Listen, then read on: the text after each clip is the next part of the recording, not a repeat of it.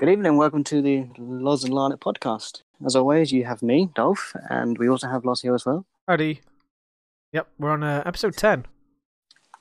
So 10, yeah, the big 1-0. We are left unsupervised for the moment. We hope Larlet will be along later. She said she was going to be down to do it this week, unless she's feeling unwell or like her new job as a teacher has really fucked her in workload. We just going to put down that she's like going to be here at some point, hopefully. So you want to be here because it's the 10th podcast we've done, so we do want to be here. Yeah. Because 10's a bit of a milestone for a somewhat smallish podcast channel. Yeah, most people don't get to 10 episodes. People give up after that. And I know we've gone to a fortnightly way through it, but that's just because if we get more shit to talk about. Yeah, we get more shit to talk about. If we don't do it on a fortnightly basis, it's like, well, we're 20 minutes in and we've run out of shit to say. We end up more winging it than rather having a constructed podcast. Yep. So, what's the first thing we should talk about this week? I'm in the wrong fucking Discord channel. Look. Let's have a look.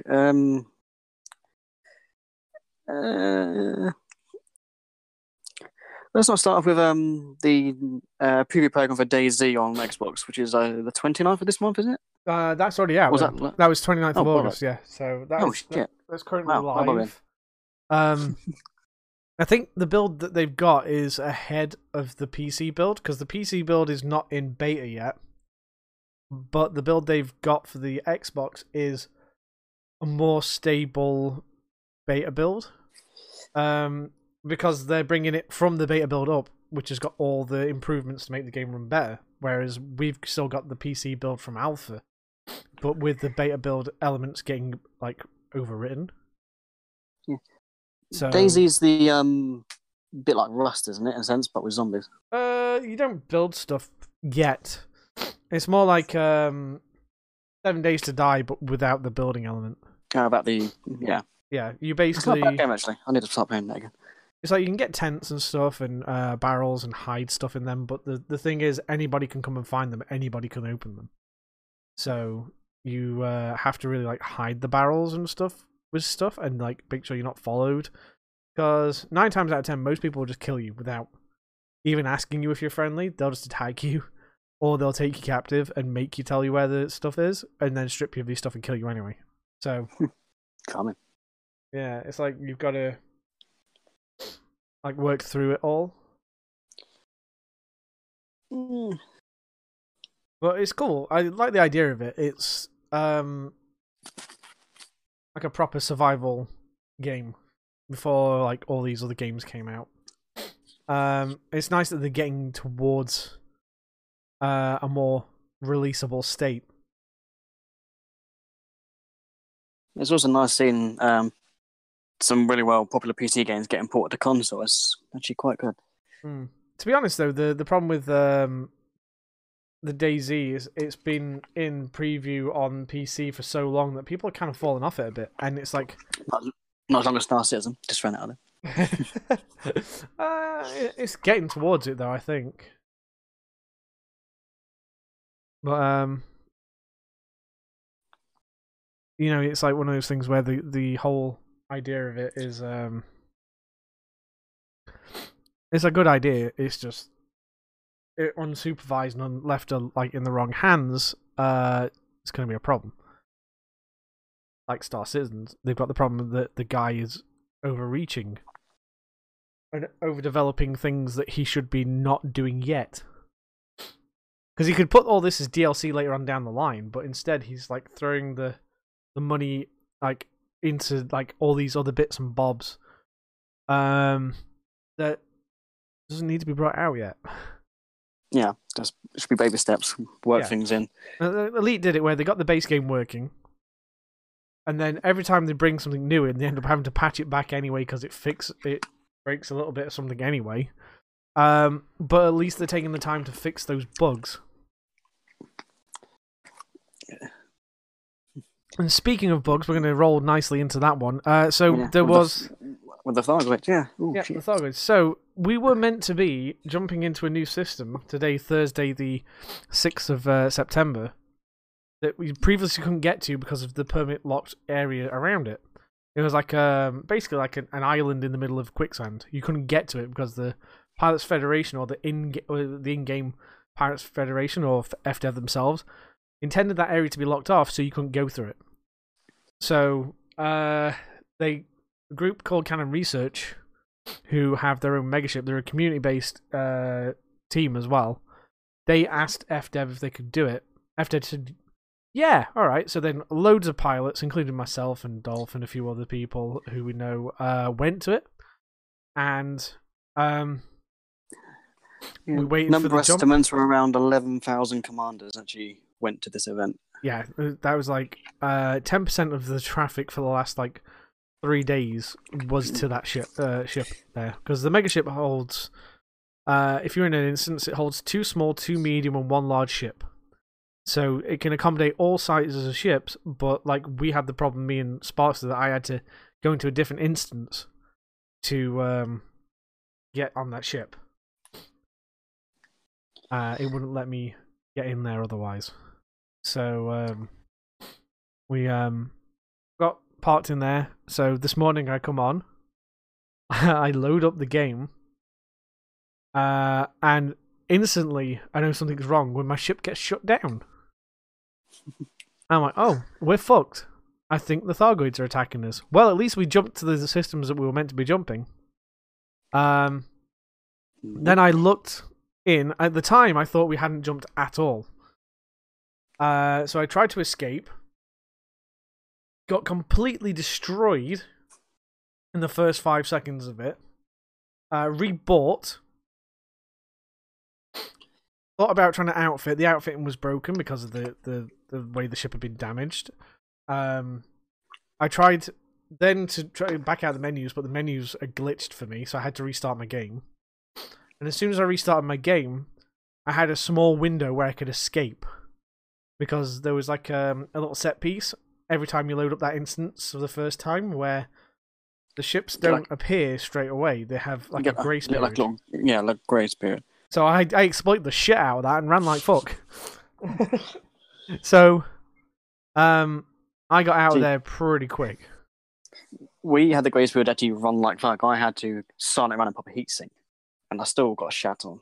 Yeah, but it was really a cool little thing, because what actually transpired is that FDev never intended anyone to go to that section of space at all at the moment. They've got things to do with it, but they didn't want anyone going to it. So the in-game law is that it's just Pirates Federation locked. It's an uninhabitable, hospitable part of space that we shouldn't go to. And they forgot to permanent lock the area inside, because the megaships can jump that far. They thought they'd locked enough off beforehand, when they hadn't. So when Canon came and said, hey, can we jump in this area? They're like, oh shit, that's a part of the thing we don't want people to go in. Not yet. So they, rather than just going... Still quite cheeky. Yeah, it's still quite cheeky, but rather than saying, no, you can't go there, they went, yes, but we're going to make an event out of it. I think they've probably leveled with Canon and told them straight, it's like, you're not going to be jumping there. Your ship's going to be attacked. We're going to have this happen. We're going to do this. It's going to be a nice little event. Get all the people around you to go, and we're going to give warnings that this is going to happen in game. The Eagle Eye, which is the Thargoid detection system in the game that detects the aliens, that was warning that the ship was going to get attacked. Now, there were people who foresaw this and put their ship fighting ships, alien ship fighting ships in the Gnosis, ready to fight. Others brought metals that Thargoids will ignore fighting and go and pick up instead.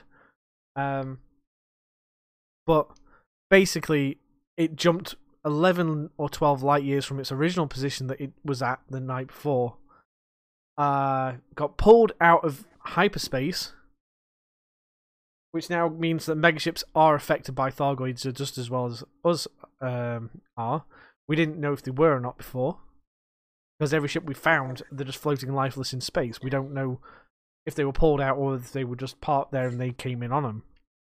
Well, it's unsurprising that the mega ships actually got pulled out by the Fire Guards anyway, because the FSD, the capital ships use, are reverse engineered Fire Guard tech. But they're the old frameshift drives, where we've got the new one where we can actually go point to point. Yeah, they used to travel through which space. They rip a hole into it where we basically just punch through. It's like the Halo premise that they have to rip a hole into the space and then ride the wave to the other side. Where we just point to point, just pop and pump. Yeah, I do like the fact though that rather than just flick a switch saying no, you're not doing it, it's done. They just rolled with it. They rolled with it and said, yeah, but you're going to have this happen. And then Canon have played a blinder by going, okay, we'll follow this. Because there's no way they didn't know that this wasn't going to happen. Because if they didn't know it was going to happen, they'd be really fucking angry at FDev right now. Because their megaship's fucked. It's dead in the water, pretty much. It can't jump anywhere, and it's parked right next to a ammonia world, which is alien, like, Nirvana. So it makes you wonder that how much they knew about this. I'm not gonna give them shit for it, because at the end of the day, it's nice for them to have this extra bit of teamwork with the community. And unlike Star Citizen, they're listening to the fucking community. They're putting a slant a lot in this podcast, probably. Oh, we fucking hate Star Citizen. I bought that fucking game. Oh, sorry, I bought that demo. That fucking overpriced, under-optimized demo.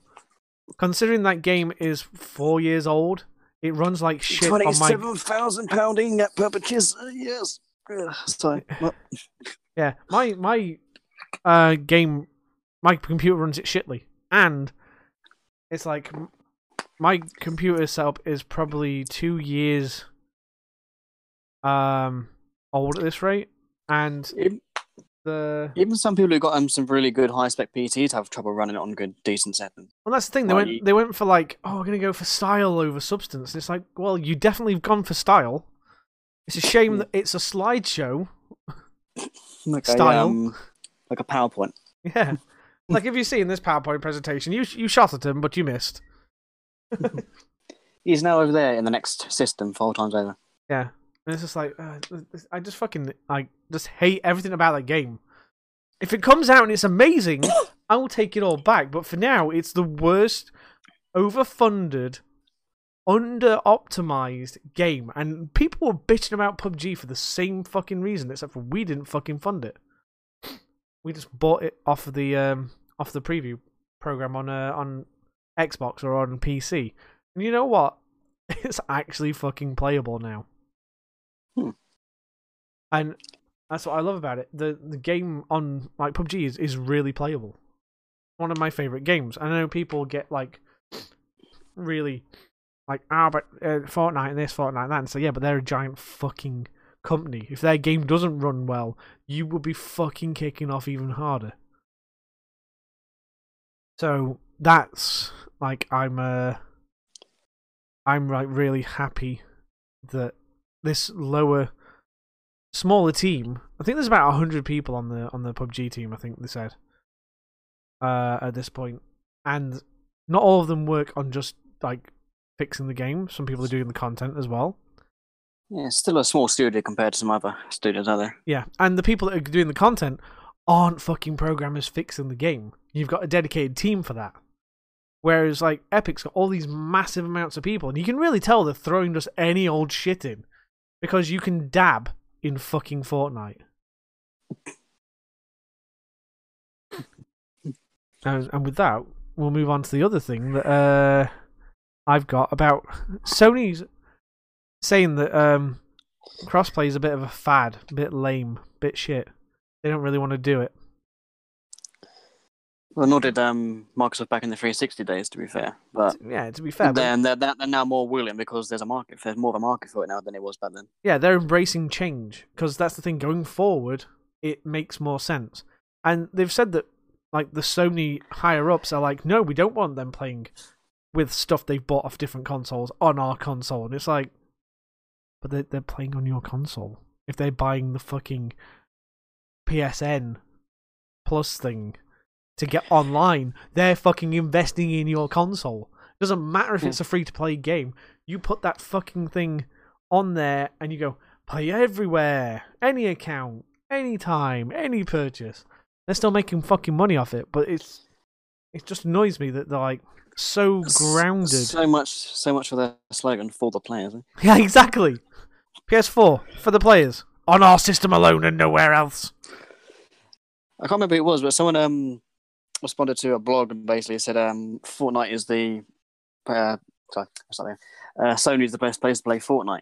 Well, yeah, if you've got no choice because they actually lock the account to the PlayStation. Yeah. So if you want to pick it up on the Nintendo Switch, you can't do that. Oh, and by the way, hostage, and Epic Games can't do nothing about it because since you've set your account up with your credentials on PS4, you can't pick up and go on Nintendo Switch because you've basically had your account held hostage, and there's nothing Epic Games can do about it. And you can't use, from what I understand, your Switch, Xbox One accounts on the PS4 either. They're locked because it's tied. Yeah. If you want to do PS4, you have to start a new account up, which I think is bullshit. So this for the players tagline really, really doesn't fucking hold up anymore. That's why I love Xbox, is just jump in, because they are now just fucking doing it. They're just jumping in. You want to come fucking play Fortnite against people on Nintendo? Fucking do it. Come and do it. See, Xbox got some sort of cross-play basis now anyway, with the Play Anywhere. The Play Anywhere thing is brilliant. It's tried and tested. The fact that I play Sea of Thieves on PC with people on Xbox, and it's so fucking smooth. It's same brilliant. With State of Decay as well. Yeah, I was playing on there. Granted, a bit fucking buggy at the start, but yeah. Well, to be fair though, there are going to be teething problems with every game. It's more just graphical bugs, really, like people floating in cars or just planking the ground. But yeah, yeah, I think that's more a development process, not an actual crossplay process problem. But the fact that the games can do it, they can work so confidently and so brilliantly with it, that for Sony just to say, no, we think it's kind of shit. I don't know what they're smoking over there at Sony, but fucking hell, they need to lay off. But like I said, the next, I said this I think a fortnight ago, when T was about, that when the next fucking console comes out, Sony are going to struggle to sell them. Because no one's going to play a closed-in system when everyone's going crossplay. And then they'll be like, but we can do crossplay now, and people are like, we don't give a shit now. And because you're going to be jaded by it. Yeah. Whereas Xbox and that, they're like, they really have redeemed themselves over the whole stuff that they first started off with when they went to launch the One. So that kind of works out. I'm going to say, what's my last piece of news for gaming that I put in here that we could look at? It was you had two, didn't you? Three. The Master Chief Collection comes to Game Pass, I think. 78 gigabyte update for everyone who owns it, which basically fixes 90% of the problems in the game, except for the 4-man fucking Halo 3 playlist, and the fact that fucking Valhalla is not on that fucking playlist. Almost 80 gig. Yeah. Fuck. That's as big as bloody Elder Scrolls Online. Jesus Christ. Yeah, basically they've just redone the game. And what we've done is we've just downloaded a fresh copy of the game. Because, basically. Yeah, they did say that rather than try and fix it with the duct tape and whatever, blue tack that they were using before, that they couldn't really do that, so they're going to start again and get it right. And I'm not going to lie, they do seem to have got it right this time. If it's going to be 100% fixed and 100% what people are thinking it's going to be like. There's still going to be bugs and glitches that they're going to take a while to iron out. Most games still have them. No games are perfect. Every game has bugs. I mean, not Slate and Bethesda here at all, but they've got games with bugs in. Bugrim. Bugrim, yeah. They've got games with bugs in that have been there Buglivion for numerous years, and yet they've still been fixed. So Bug people out. people do the unofficial patches for the games to fix the bugs that they haven't. Yeah. So that was like a thing that I was like really happy to see, that they've gone back and gone, you know what, you deserve better for the Master Chief Collection. And to be fair, we did. So them fixing it and getting it sorted is brilliant. There was a YouTube video up like a couple of days later. It's like, oh, Master Chief Collection fixed in like brackets, lol. And it's just like, so you found some glitches that probably 1 in 3 million people will get. And you made a video trashing it. It's like, well done. Okay, whatever. To be fair, great. Send that to 343. They'll try and replicate it and fix those problems. But like them shitting on it straight after it had been overhauled, kind of a dick move. Yeah. But that's what clickbaity twats are like. I never watched the video. I just saw it and went, oh, fuck off. So I was like, all right, fuck that. It's done. I'm done with that one. He can fuck off. Master Chief Collection working a lot better than it was before. Whether or not performance issues with matchmaking, because that was the only thing. The matchmaking was as slow as Halo 3 matchmaking, which was fucking abysmally slow. But that's just how Halo 3 was. So if the matchmaking works, but it's a little faster, that'd be nice. I'm not going to say it needs to be better. It could be a lot worse. At least I'm finding games. Everything could be a lot worse. Oh yeah, definitely. If you think about it. But was it my last thing? And I need to download this, but I don't know how long this open beta is going to be going for. There's going to be a profanity filter put in Battlefield 5's open beta on PC. What the hell? Well, apparently they want the game to be played like, they want you to be a team. They don't want you to be going, you're a fucking dickhead, people. It's like, please play better. Good luck. To be honest, I'd be like, please play better. Why aren't you playing better? Please play better. In all caps. Why aren't you playing better? And I'd be just trolling them in a different way. I wouldn't be giving them, like, I wouldn't be calling them a fucking dickhead and they need to go die in a ditch or gay or something like that, which would get you fucking in this profanity filter. I'd be like, please play better. Please don't do this. The mouse goes in your hand. The left click is usually the shoot button. You know, stuff like that. I'd be condescending. Because there are ways around profanity filters if you really want to be a dick to it. And the fact that you can be so polite, but also so condescending to people, really, really works. But that's me and my gaming bits anyway. The profanity filter thing is hilarious, but we'll see. Yeah. Okay, if people remember back in the Dreamcast days, we're going, God, 20 years ago, I'd like to say, 20-ish years ago. There was a game back that then by Sega that was called Shenmue. Oh, I thought you were going to talk about Sonic Adventure, the pinnacle of Sonic 3D gaming. But no, I remember Shenmue. It was, I've watched some things about this. It was set in the Virtual Fighter universe, for a bit of trivia. And it was about one boy's journey to find the person who killed his dad. Yeah, Ryo Hazuki. It was all over a dragon mirror, I believe. A dragon? A dragon mirror. Oh, okay. Which the guy needed. Yeah. Basically, to start the plot off, the antagonist, Lang-Di, I think, or Lang-Di, basically found Ryo's father and basically kicked the shit out of him. And then he took his son hostage and said, tell me where the dragon mirror is or your son dies. So he tells him where it is, and then he kills his father anyway. Then it's basically a quest of revenge. So as you go through the story, you find bits and pieces leading up to the people responsible or the underlings of Lang D, then you end up going to Hong Kong in Shenmue 2. You find a martial arts master in a what do they call him? Shit. Dojo. Yeah, thank you, Dojo. And then she basically says your quest for revenge is not going to end well. But then she told you try and find a certain martial art technique which will aid you on your journey, and then it ends quite abruptly when you get to the second part of the map, which is in Aberdeen. This is the Eastern Aberdeen, not Scotland Aberdeen, by the way. Just in case people are curious. He's in Jockland and gets bottled at the end of the game. That's it. Wait for Shenmue 3. Only 20 years to go. So it's been remastered on the current gen consoles. You can get both 1 and 2 for I think under 30 quid. That's not bad. It's been remastered.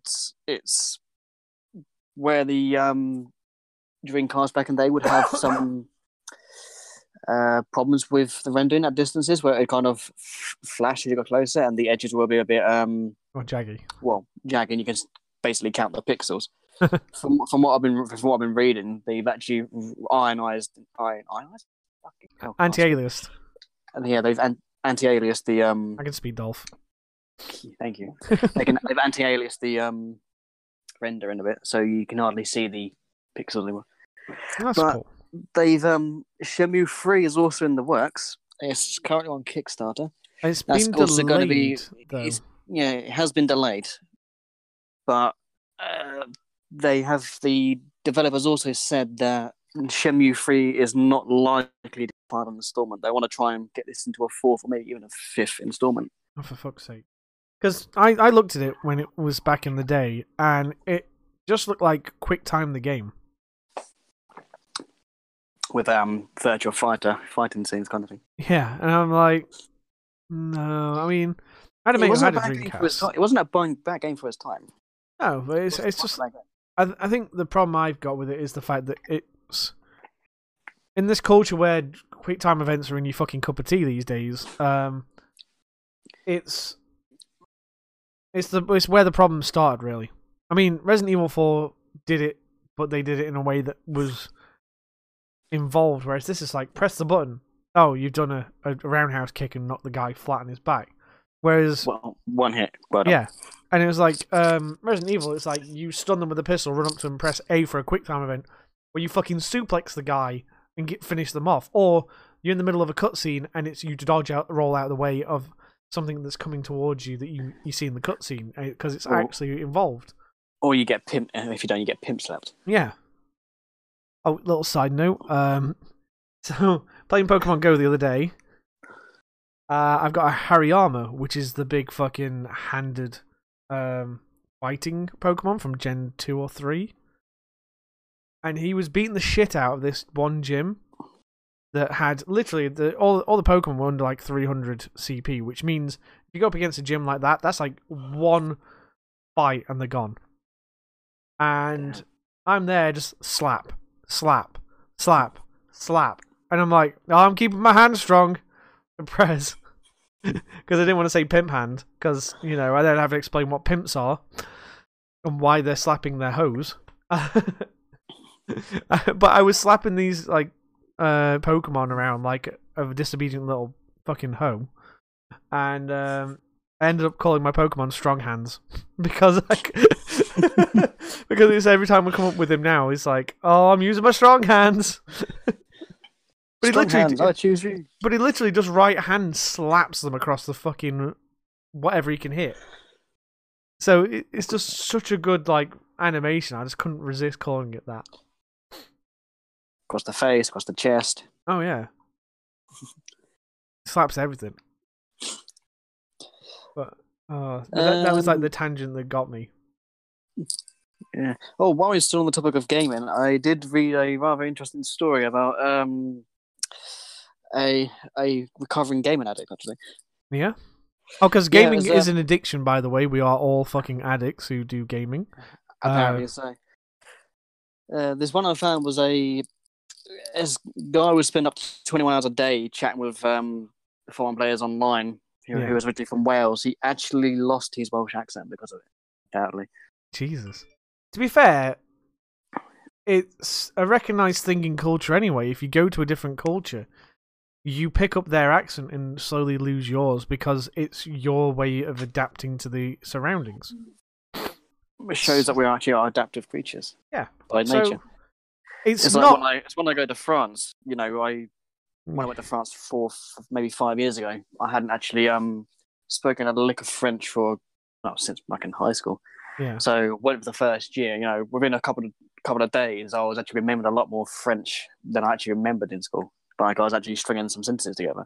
And when I went to France again last year or the year before, with my other half and her uncle, we went to the same place again, and straight away I adapted to the French language almost instantly. I was recognising signs, I was reading signs in French, I was ordering my dinners in French, asking where things were in French. You know, it's actually pretty cool. Well, the thing is, you learn losing his accent. You learn more from exposing yourself to a language than you do actually reading that language. Yeah, because him losing his accent, it's like me saying Birra Murray. I say it with a Newcastle accent because I've heard it so vividly spoken by a higher up in like the chain that I work for. That you kind of like you pick up little foibles and little idiosyncrasies and stuff. But because he spent so much time talking to people like how we talk to each other, online and stuff, you do pick up little bits and bobs because it's just slowly, gradually. Yeah, you may not notice it, and then people say, "Wow, where's your accent gone?" Yeah, it's a thing that humans do when they are comfortable with the people around them. They imitate subconsciously and adapt. Yeah. So this imitation is him losing his accent. Is him being so comfortable with those people that he started imitating their accent, from what I can tell. So him losing his Welsh accent is a normal thing. It's like if he moved to Australia for like 4 or 5 years, he'd come back with an Aussie accent. Yeah. It's like one of my mates who's Scottish. He barely has any Scottish about him. He's using the Derbyshire slang like nothing, but he's Scottish, and it's just like, well, this. it's just funny. If he met like Lone Wolf or Gary, they'd be like, "You're not properly Scottish," and he'd be like, "Well, I fucking am," and they'd have an argument about how un-Scottish he is because he's lived here 20 odd years, but he's from Scotland. He's learnt to be raised with a Scottish accent, so. It's the same kind of thing, but on an accelerated time period with a group of people that he probably, like I said, 21 hours a day. That is a little extreme for gaming. Yeah, even I can do that. Not that I'd want to. I ain't got the bloody energy to do it. So he was sleeping 3 hours a day, so fuck. If I tried to do 21 hours a day gaming, I'd get fucking bored. Yeah. Seriously. That's why people go to me on streams like, do 12 hours. It's like, fuck off. Do 24 hours. Definitely fuck off. So 12 hours is fuck off. 24 hours, definitely fuck off. Yeah. But I have done a 13-hour one before. I did it once, and I was so fucking tired afterwards. I think the most I've ever done in one sitting is probably pushing 8, maybe. Yeah. And I felt like shit afterwards. I've not done that again. What else? Oh yeah. Elder Scrolls 6 has been confirmed, though release date is not currently yet known. So basically, Bethesda are flogging the Elder Scrolls series once again. Yeah, they've there's been speculation that the projected time frame would be anywhere from 2020 to 2021. Yeah. There's also speculation that the game would be based in either one or two places, Hammerfell or High Rock. I don't know why, and this is the thing with Pokemon as well. Why don't they make a Pokemon game that has every single fucking area in it and every single fucking Pokemon in it? Call it Pokemon World and just have it so you can catch every Pokemon in every region. You can do it. You don't have to worry about storage limitation these days. Storage media, you can definitely fit every single island and every single like Pokemon region and Pokemon in less than 80 gigs, I reckon. Considering there's 875 fucking Pokemon or something daft like that at this point. Christ. I remember when there's only 251. I remember the original 150. The 451 was an event only Pokemon. Getting all that. I mean, that's the problem. They gate people off by giving you 2 versions of the game. Alright, it's always how they've done it. But if they just did literally and call it Pokemon World and just had everything, and you had to like fly to a different area or even probably catch a plane or something and fly to a different map, and then you did the map there, then it could be like the Pokemon League is the thing you go at the end, and the Pokemon which would be central to all local areas. Yeah, it's like you fly to Victory Road, which takes you into the Pokemon League, and you have to have all 40 badges or something. Yeah, I think how many games. There was Kanto, Johto, and then Hoenn. That's news to me. I didn't even know that one. Hoenn is the third game one. Fuck. There was the French one. So there's at least 5. I'd say there's at least 5 zones. I'd say 5 8s. Yeah, but I only knew about Johto and Kanto. I didn't know anything else was in a new fucking zone. You know what? We're gonna consult the Googles. Pokemon regions. This is Pokemon regions. Okay. Bulbapedia regions.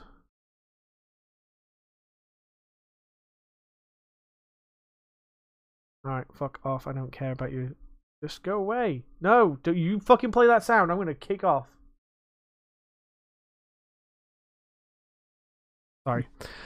What sound's that? There's a fucking pop-up advert turned up and I'm like, if that fucking plays sound while I'm playing this doing this recording, I'm gonna kill it. So, in order of appearance, Kanto, Johto, Hoenn, Sinnoh, Unova, Kalos, and Alola. 1, 2, 3, 4, 5, 6, 7. 7 regions in the Pokemon world.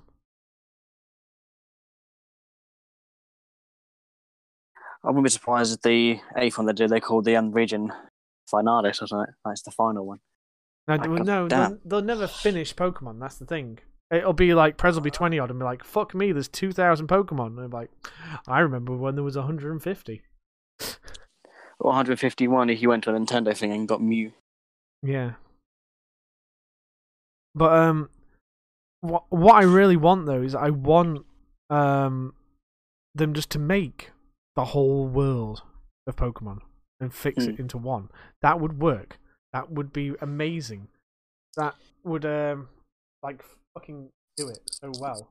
But just take the kind of thing you got with Pokemon Go right now. That way, get like a that mechanics like a console thing. You know, you can walk around and have random people walk around with you, and they can challenge you to Pokemon duels or some shit like that. Well, Pokemon duels aren't in Pokemon Go yet, but they are linking Pokemon Go to Pokemon Let's Go, Eevee, and Pikachu.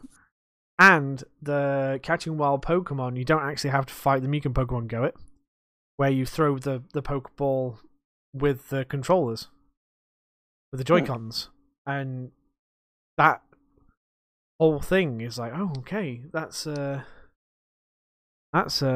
thing. It's cool. But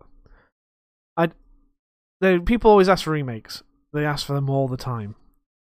I want them just to not remake, but just make the entirety of the games one thing. It could be the old pixel art style. It could be 3D style. It could be like HD era style. I don't care as long as they give us the entirety of the Pokemon world. Depending on the game in question, game remakes or remasters are technically always a good thing. And plus, if you wanted to add like new regions to the game, you could. You could make it like GTA where they just keep adding shit to it. Like download this island for £12. And it has 30 new Pokemon on it and 4 new gym badges or something like that. And you've got like extra bits to add to the experience. Because at the moment, with the As its randomness of the game, replayability as well. oh yeah, it does. It really does. And the fact that like, fuck, six eights. What's 6 8s? 48, I think. So there's 48 badges. I wasn't that far off when I fucking guessed, really, was I? So 48 badges. You level out a max of 100 on the thing. We're going really nerdy into Pokemon, by the way, now. Your Pokemon's max out at level 100. The whole fact that the you could easily make it so you need all 48 badges or 46 badges, whatever it was, to get into the Pokemon League. But then you could have like extra islands and stuff that open like another Pokemon League for like the advanced people who've got the DLC and stuff, and then you're not getting the like the shit where you're losing on stuff on there. So it's like, I wonder. But I really want it to be a thing. I want that to go forward. My thing, I was from, I think when they first went 3D, I was like, they need to make the entirety of the fucking Pokemon worlds. They can do it. Because Heart Gold and Soul Silver has both worlds in it. Gold and Silver had both worlds in it. Do it. Just fucking do it. Don't keep... It had both worlds in it, considering the storage space it actually had at the time. Exactly. And it's like, well, if you can do that with the ever-changing world of storage, the fact that you can get like 1 terabyte fucking SD cards at this point, I don't think it's going to be a problem. Yes, it might be a problem in like the way that the game will be made. It might be more expensive, but that's not to say that it won't be a good game and people won't buy it. Because it would appeal to everyone. To be able to run through the nostalgic old worlds to the modern day stuff. Everyone has their like favorite Pokemon games. Mine were the first like 5 or 6. So red, blue, yellow, gold, silver, crystal. Crystal, yeah. Those were my favorite. Of those, I have 4.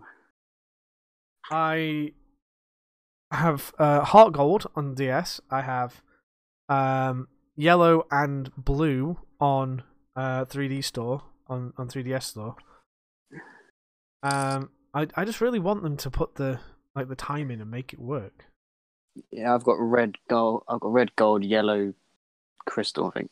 I had crystal on like cartridge, but the fucking cartridge died, and that had my Mew on it.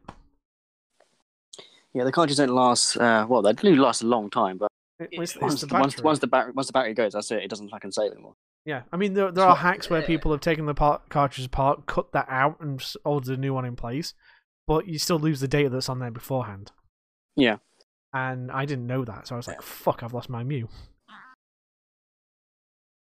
So. Yes, it's happened with my gold. Unfortunately, as I think I had both Ho-Oh and Lugia, and all 3 legendary dogs, as well as the 3 legendary birds from Kanto. Yeah. So,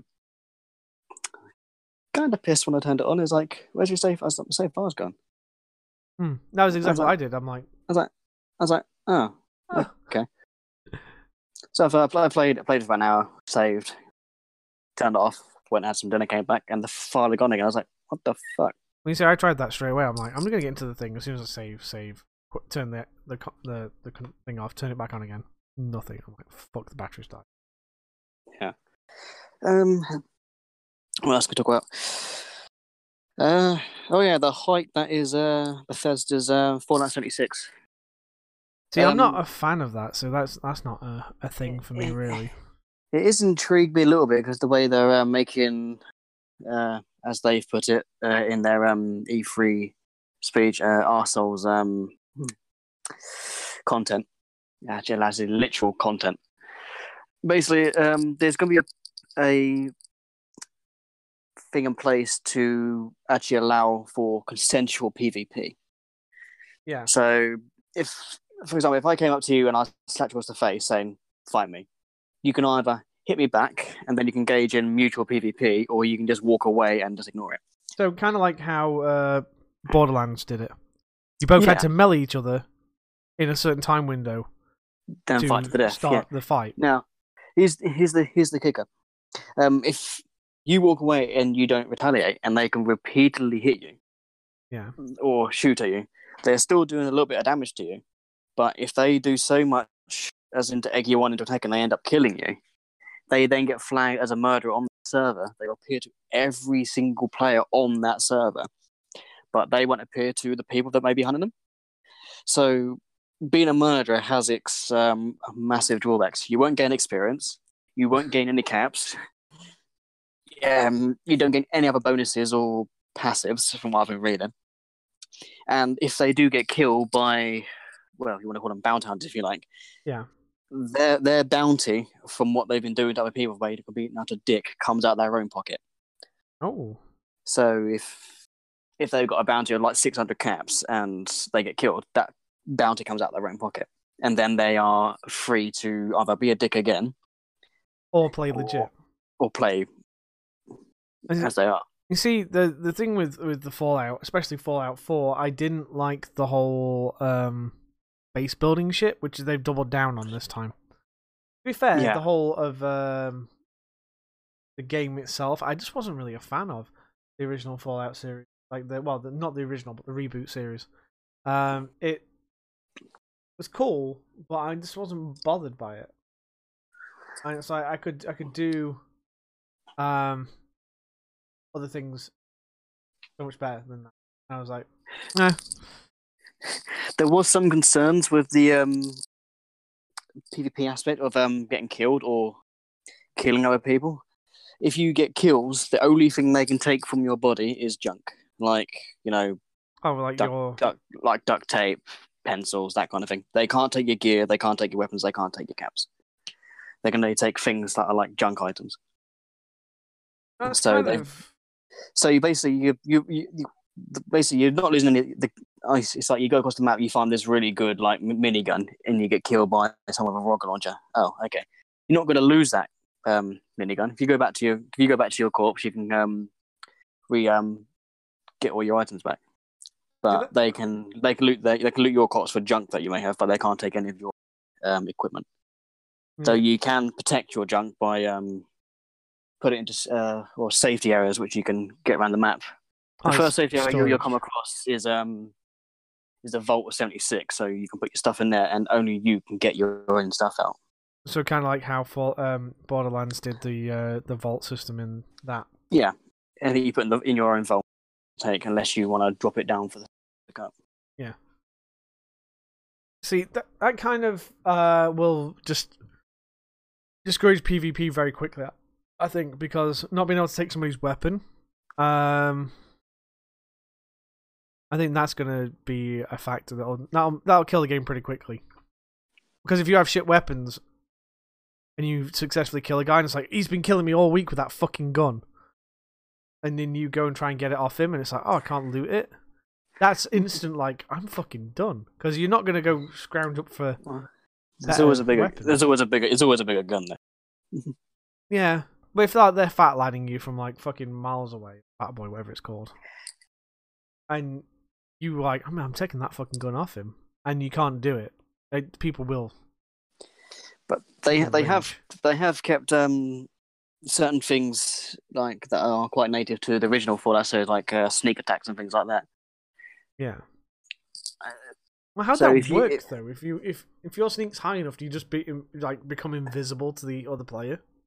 Not so much as that, but if you're crouching down, I think it's if you shoot him from the back, you do like double damage. Oh, yeah. Not so much as a like a multiplier, but you do like double damage if you attack from the back. But if you do standard damage from the front, obviously arm will take a player part in it as well. Yeah. For obvious reasons. What else have we got? What about the you mentioned the other day about the drive-through zoo? Was this related to the bank holiday weekend? and the dickheads that came in that were from, we call them council estate dickheads because they literally dress and look like they come off a council estate. And they were just sat being idiots basically on this oval table. Well, I ID'd one of them, and they were just being generally twats because I'd ID'd one of them. And then after that, I was just like, fucking hell. And they were just being dicks. But one of the guys overheard them about, oh yeah, bank holiday, we're going to a drive-through zoo. Which, you know, to everyone else who's got more than 3 brain cells, that's called a safari park. Yeah. Drive-through zoo. Fucking, I was just like, what are they going to do? Drive up to a window and go, can I have 3 monkeys and 2 fucking giraffes, mate? And a side of hyenas. Hold the fucking buffalo. We don't need one of them. Yeah. Well, oh my god, it's just and a jumbo elephant shake. Yeah, it's like I done at that point. That was actually not the bad shift. That wasn't the 12-hour shift. That was the normal shift. But it was so bad. Then 12-hour shift wasn't too bad at all, to be honest. The worst I had on the 12-hour shift was 2 guys shoving each other around, and I literally just went, "Excuse me," and they both turned around and said, "Can you not do that in here, please?" And then they walked off, and they stopped shoving each other. So that was like the highlight of it. We didn't have our usual like one twat who's gonna kick off, because it's bank holiday. You always expect at least one person to be that extra dickhead, and it doesn't matter if you have the best pub or bar or club in the world where you never have any problems. You always do around bank holidays. He's going to have around bank holidays because people have no respect around bank holidays. Yeah. Oh, and then some people don't have respect around bank holidays. Fast forward to like last weekend, last Saturday. We had police cars parked outside, stopped this one car. They were like, "Oh, has he got done for drink driving or something like that?" Because he was giving it a mouth, and I was like, "Oh well, he's in shit." Didn't see what had happened because we all left before then. Got told the next day he got like a ticket like as long as me, and being 5'6", that's quite long still. And then, like, it turned out that he wasn't done for drink driving. He was done because his fucking lights were bollocksed on his car. So that's still a thing, really? Yeah. Well, it was like late night. It was like 11:30, 12 o'clock at night, and he gave the police officer some verbal. He was being a twat. He was being a real twat to this police officer about it. Because basically, the rule is if you have one of your, especially front headlights out, you look like a fucking motorcycle. Yes, indeed, true. Actually, you should be driving at night with the lights on anyway. Exactly. I just assumed just on about midday time. Oh no, this was the evening. So he legitimately got pulled over for that. But they were already there, mopping up from a drunk driver who came from a local town 10 miles away, drove here to basically have a barney with his missus who lived like next door to the pub. So we didn't know that bit. We just assumed that the guy got done for this, and it was like, no, because the guy who rang the police, who's like, I think it's like a relation of his, that's married or going out with this guy that came all the way from the other town drunk driving. He came over with some glasses and that and apologized for all the trouble, and it's like, well, we were just wondering what was going on, and it's like, oh no, basically it wasn't them, it was this guy. But he didn't provide an on-site breathalyzer test when they first came and broke up the domestic, and then he refused to blow one at the police station as well, which means he's going to lose his license for his car regardless. Yeah. Because while they can't prove he drove here, his car was parked in our car park, and he doesn't live local, and they can give statements saying that he wasn't local, and there's like no way for him to prove that he got here by other means. Unless he has an alibi to say he was driven in his car by a friend. Yeah, but the way that car was parked, no, he didn't. Was it parked like a Stevie Wonder? Let's just say it was parked crooked in our car park. Stevie Wonder, yeah. So, but yeah, it was like a very weird weekend for that. For just the weirdness of the police and all that. But hey, I mean that's how my weekend at the pub's been like. Do you want to weigh in on anything from the pub life? Nothing really is interesting happened, really, to be fair. My place has been pretty calm. Nothing major that will require any input. Although speaking of having input for input, yeah, inputception. What? I suppose you've heard about the backlash Destiny are getting with the killing of Cade 6 from the community. Yeah. So basically, from what I understand, I've not played a lick of Destiny 2. I stopped at the Taken King on Destiny 1. That same as me. Cade 6 was the only character that was in that fucking game that actually had some development and was interesting. Everyone else was fucking boring. Everyone else was kind of like plain. Cade I am had generic some sort of, character number 3. I am this guy. You will like me because I am this guy. Whereas Cade's like, I'm a robot. I'm a fucking cool robot. I have a gun. I will fucking kill people. He had a lot more personality. He had a lot more character and personality. Yeah, and even till the end, he's still himself. Like apparently they replaced. Any last words? Hey, how's your sister? Yeah, apparently they replaced Nathan Fillion, the guy who does the voice, with somebody else for that as well, for the whatever was left of it, because I don't think he wanted to come back knowing that he was getting fucking killed. So, he also plays Buck in Halo games, especially Halo Guardians. He was also really good in that. He was in Halo ODST. He was Castle. He was Mal Reynolds in Firefly. He was what was the name of the bad guy priest in fucking in Buffy the Vampire Slayer? He was in that as well. That's where he first started. Oh, I've watched Buffy for years. Fuck. Unlike sci-fi, every now and again they just run through the whole fucking thing. Another reason why I kind of brought Destiny 2 to the fray, Destiny 2 was, or currently is, free in the PlayStation Store, I believe. Yeah, however, the idea of free on Xbox, so if you want to buy the base game of Destiny 2, you can't unless you buy the bundle. Yeah. See, which is bullshit. The idea of Sony's version of free games with your PlayStation Plus membership is it's free, but as soon as you don't have PlayStation Plus anymore, they're not your games. Yeah. Whereas with Xbox, they're like, yeah, you download the game, it's yours. Just download it in the window that we give you the free game in. Yeah. But don't you still have to have gold though? Do you use them? No, you don't have gold. You don't need gold to use them unless there's an online element that requires gold. Oh, okay. Today I learned.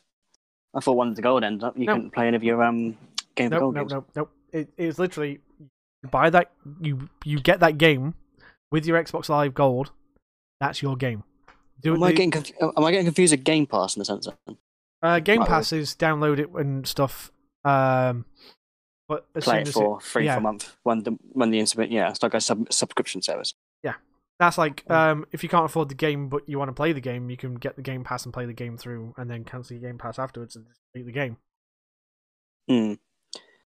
But I think you get like a 10 or 20% discount for having Game Pass active, so you get the game cheaper. Yeah, with Gold you get up to 60% off certain things as well. Or if you're really lucky, you can get 80% on some games. That depends on your Xbox Live rewards status. I know at one point I had...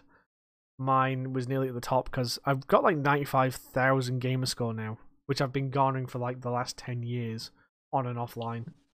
So yeah, I'm on level 2 for awards. I constantly always see the level 2 awards. I do spend enough each month, which I'm not particularly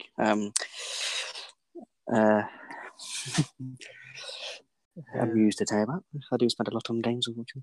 But I do like the idea of how people are still thinking Sony's the better thing. It's like, yeah, but you don't get to keep your fucking free games. Like, yeah, they gave you like 18 free games, including Destiny and a few other high-priced ones, but they're not yours to keep forever.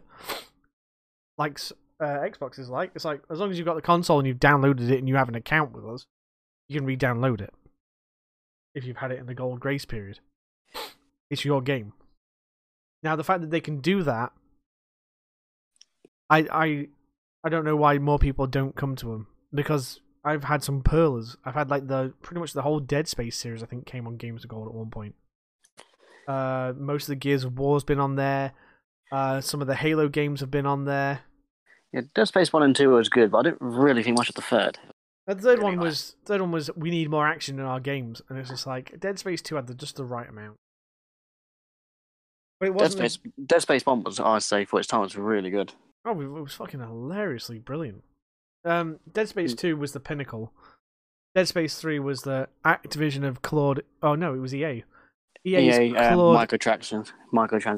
Yeah. Yep. Microtransactions. They didn't want the story to be how Visceral wanted it to be. Because single-player games are dying, apparently. But yeah, yeah. Look at God of War. Look at Doom. Yeah, look at Doom. You tell me otherwise. Look at Wolfenstein 2. Yep. Yeah, all these single-player games. The first month of launch, I think God of War clocked nearly 4 times the amount of downloads than Battlefield 2 did in the same amount of time. Yeah, it's annoying that the Battlefield 2 was a fucking abomination. Seriously. Subpar bloody single-player campaign, shitty pay-to-win online.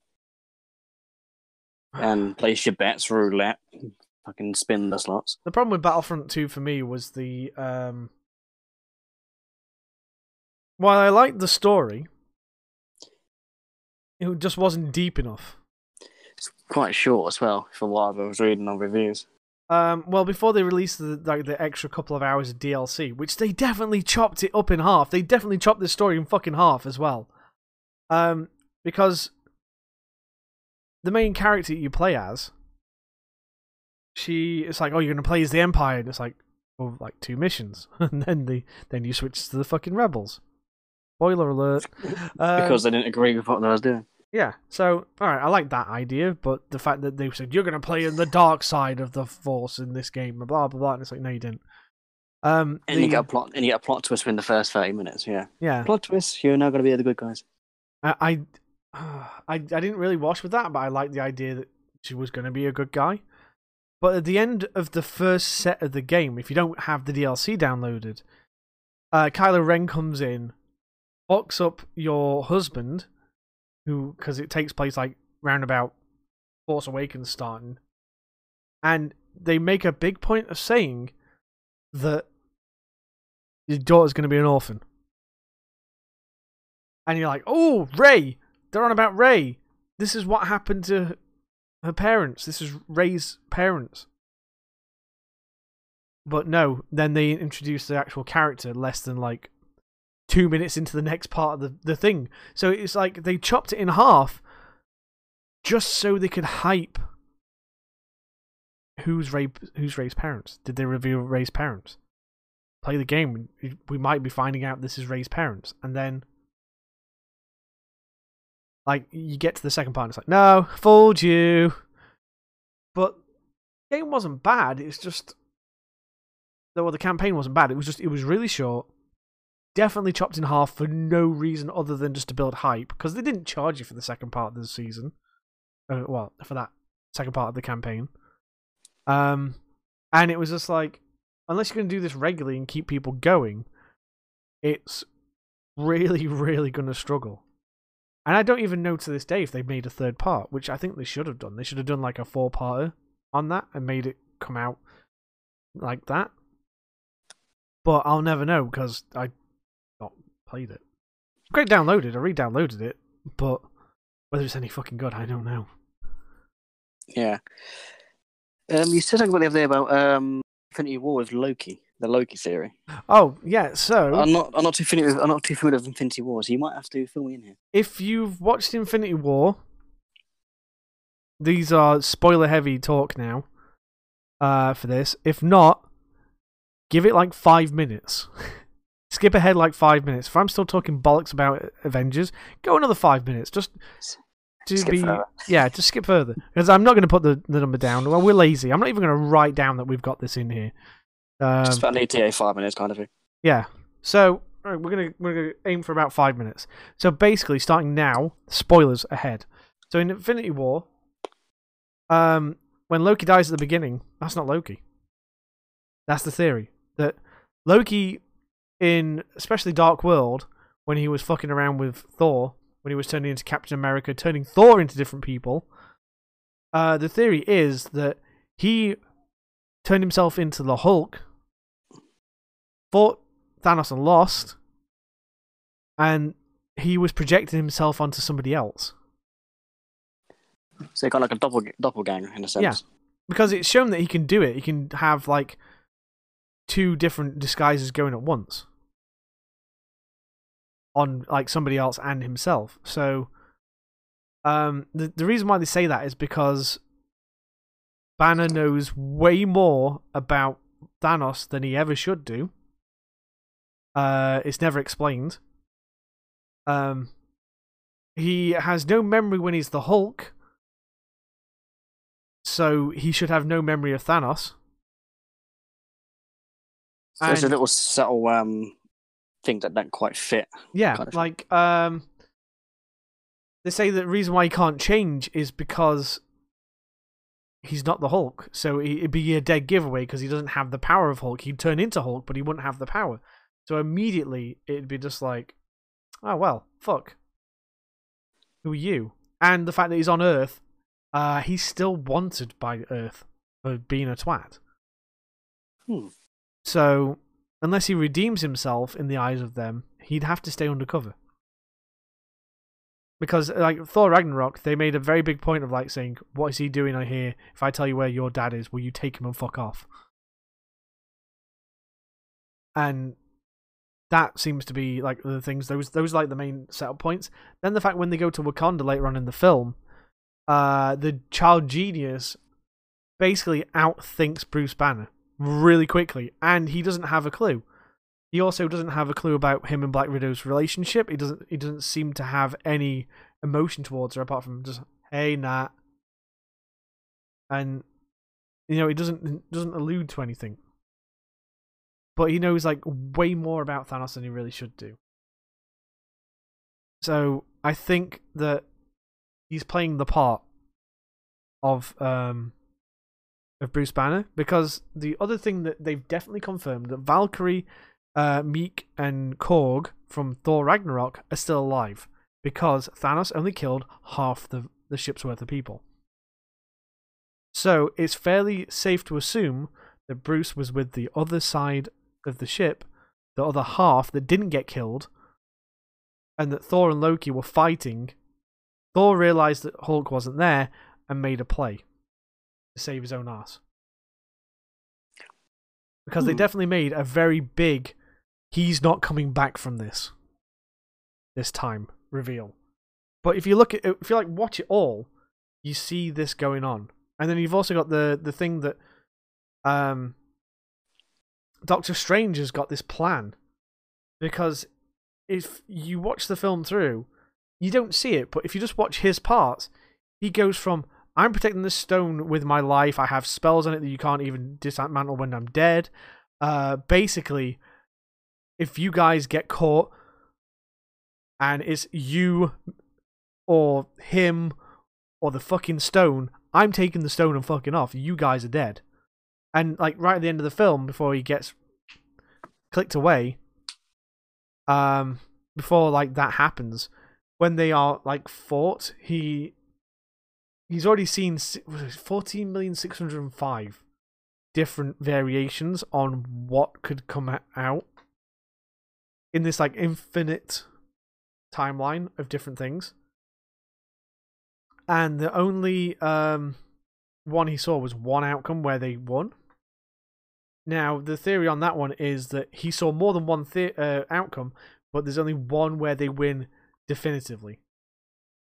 And for it to work, he needs to give up the time stone. He needs to spare Tony so Tony can get ahead, because he knows that he's going to get destroyed. And with Tony, and then you've got like Rocket, and you've got a few of the others who are really tech savvy who are still alive, that they're going to be able to fix the gauntlet, because the gauntlet got fucked up at the end of Infinity War as well. that they're going to fix the fix it, and it's going to be unclick. Everyone comes back, because there's also the theory that they're not dead; they've just been moved to a different reality with the reality stone, and that's them getting pulled to the different reality. And the Thanos also gets pulled to that different reality, but because he has the stone on him, he can travel back. But there's also there's like so many theories about this at this point, that he's also mortally wounded because the gauntlet fucked up all up his left arm. He got stabbed in the fucking chest with Thor's brand new fucking hammer, which resisted the effects of the Infinity Stones as well. So it really like, is he going to die? Probably. Is he going to die thinking he did the world right in his image? Yes. Are they going to then undo everything that he's done? Pretty easily. Most likely, but it's going to take some time. The fact that they've also confirmed there's another Spider-Man film, and if they fucking get James Gunn back in on the thing, there'll be another Guardians film as well. But yeah, so that's the theories basically. That it's going to be undone, and that these theories are the reasons why. But I'm going to stop talking about them now. If you want to throw anything in there before we come completely out of the spoiler territory for this. Well, I don't know Infinity War very well, so I'll leave it there. You said Spider-Man at the end, which allows me to kind of wheel along to the new Spider-Man game that's either launching or has recently launched. Now with less puddles. Well, apparently, from what I've been reading, and I've seen some gameplay of it, it is apparently looking really good. It's the Spider-Man, the founder of Wonderful US. Do you remember how Spider-Man used to be back on, I think, the PS2? How it used to be? Quite open? Yep. Yeah, they're doing a modern version of that where, well, it's almost a 1-to-1 scale of New York, basically. That's cool. They've revamped the web slinging mechanics as well. It's got to feel very kinetic. It's got to flow. Yeah, they've got it really well. They've got if you release the web at the highest point of your swing, you get a lot of height. If you release it at the lowest point of your swing, you get a lot of momentum. Oh, that's cool. You can also target different parts of the rooftops with I suppose we just call it the web yank, shall we? Just for ease of ability. Yeah. Basically, you'll fire a web at the top. You'll yank yourself over, and then you'll give yourself more momentum to swing around another corner or down central square, if you like. Yeah. For me, the thing that I took out of all this is, one, it's PS4 exclusive because Sony owned the game, so of course. So no crossplay either. So no cross. Well, there wasn't going to be anyway. It was a single player. Yeah, true. Then you've got the downgrade thing where everyone says it's downgraded. Look, the shadows are different. The puddles are different. There's no puddles. Where's the puddles? Why are there no puddles? What have you done with the puddles, Sony? Why have the puddles gone? Why are you downgrading my game? And Sony like, it's just a different time of day. Calm your fucking beans. Where's the God rays? Yeah, and it's like, so what people have said that no, it literally is. It's just a different time of day. Things look different.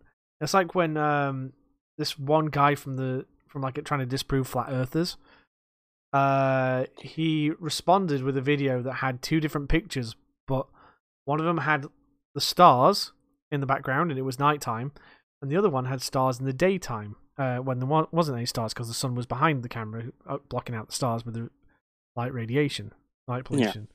Yeah. And he did it basically just to kick up a stink with the thingy, because they didn't realize that it was different. And they're like, "Oh, it's obviously Photoshop. There's no fucking stars." And it's like, are you thick? It's a different time of day. You can quite clearly see if you look at the Earth itself, it's a different time of day. But this was like the kind of controversy that was coming up with the fucking downgrading. To be fair, Also, you don't actually know what footage that was taken from because you've got the PS4 and the PS4 Pro. The PS4 Pro version might be the one that they're touting in all the media and stuff, but then reviewers might not have the PS4 Pro. They might be using the original OG PS4, and then they're going, well, this doesn't look anything like how it is on the PS4 Pro. And it's like, well, of course it won't look like that because it's not as powerful. So buy a PS4 Pro, you'll get this kind of gameplay. Yeah, so the Wink, downgrading thing, yeah, maybe, but then you also probably can say that about all the Xbox One games that have got 4K support and have the HDR support that you don't get in the base console version. Yeah, but if you've got like a 4K TV or a really super powerful fancy high def TV, then obviously go for the superior console because you're going to get the more enjoyment out of it. Yeah, although there's no point, getting all these features if you don't have the TV to display the resolution. Well, the good thing about I don't know about the PS4, but me being on the Xbox side of console purchases, the Xbox One X will do 1080 60 consistently with it. If it knows that you haven't got a 4K TV, rather than push it to 4K, it'll push everything to 1080 60. So you might download the 4K patch, but you'll be using the HDR and the 1080 60 part of the thing that does work on your TV. It knows what to look for, basically. It knows how to communicate with the TVs and make sure that you've got the best experience. I can't say it's the same for the PS4. It could be exactly the same, but I don't know. But the PS4 is not true 4K. It's interlaced 4K. It's like when they first came out with the TVs. It's a way of doubling the pixel count, but not actually making it fully legitimate 4K. It's okay. It's okay, yeah. So kind of like it's like a false 4K, but yeah, it's kind of like how old PlayStation 1 games used to play cutscenes in a high definition. Then the gameplay is kind of like choppy, blocky. Yeah, it's like how I was talking to T about the differences between PS4 and Xbox One, and he's like, "Oh, is it only 4K for movies and stuff?" It's like, well, no. It's like the Xbox One X does movies, Blu-ray, and like streams 4K games and stuff, and videos and movies, whereas the One S has the the 4K Blu-ray player and streams 4K Blu-rays, but it doesn't do 4K games. And then you've got the PS4 Pro that doesn't have a 4K Blu-ray player inside it. All the 4K on the PS4 Pro is for gaming and streaming stuff. It doesn't do like the HD DVDs, Blu-ray, 4K Blu-ray. So, it's like, oh right, yeah, it's the cheaper console, but that's your compromises. So what I talked about. Oh yeah, he wants to know what Owen Wilson's favourite game is. Wow. Yeah. Oh, Lala, you'd have fucking pissed yourself laughing if you'd come in for that. It's a shame she's not here. I know. I think she's just probably really ill and not be able to make it. I hope she'll be in the next podcast. It's been... We can't have three about her. No.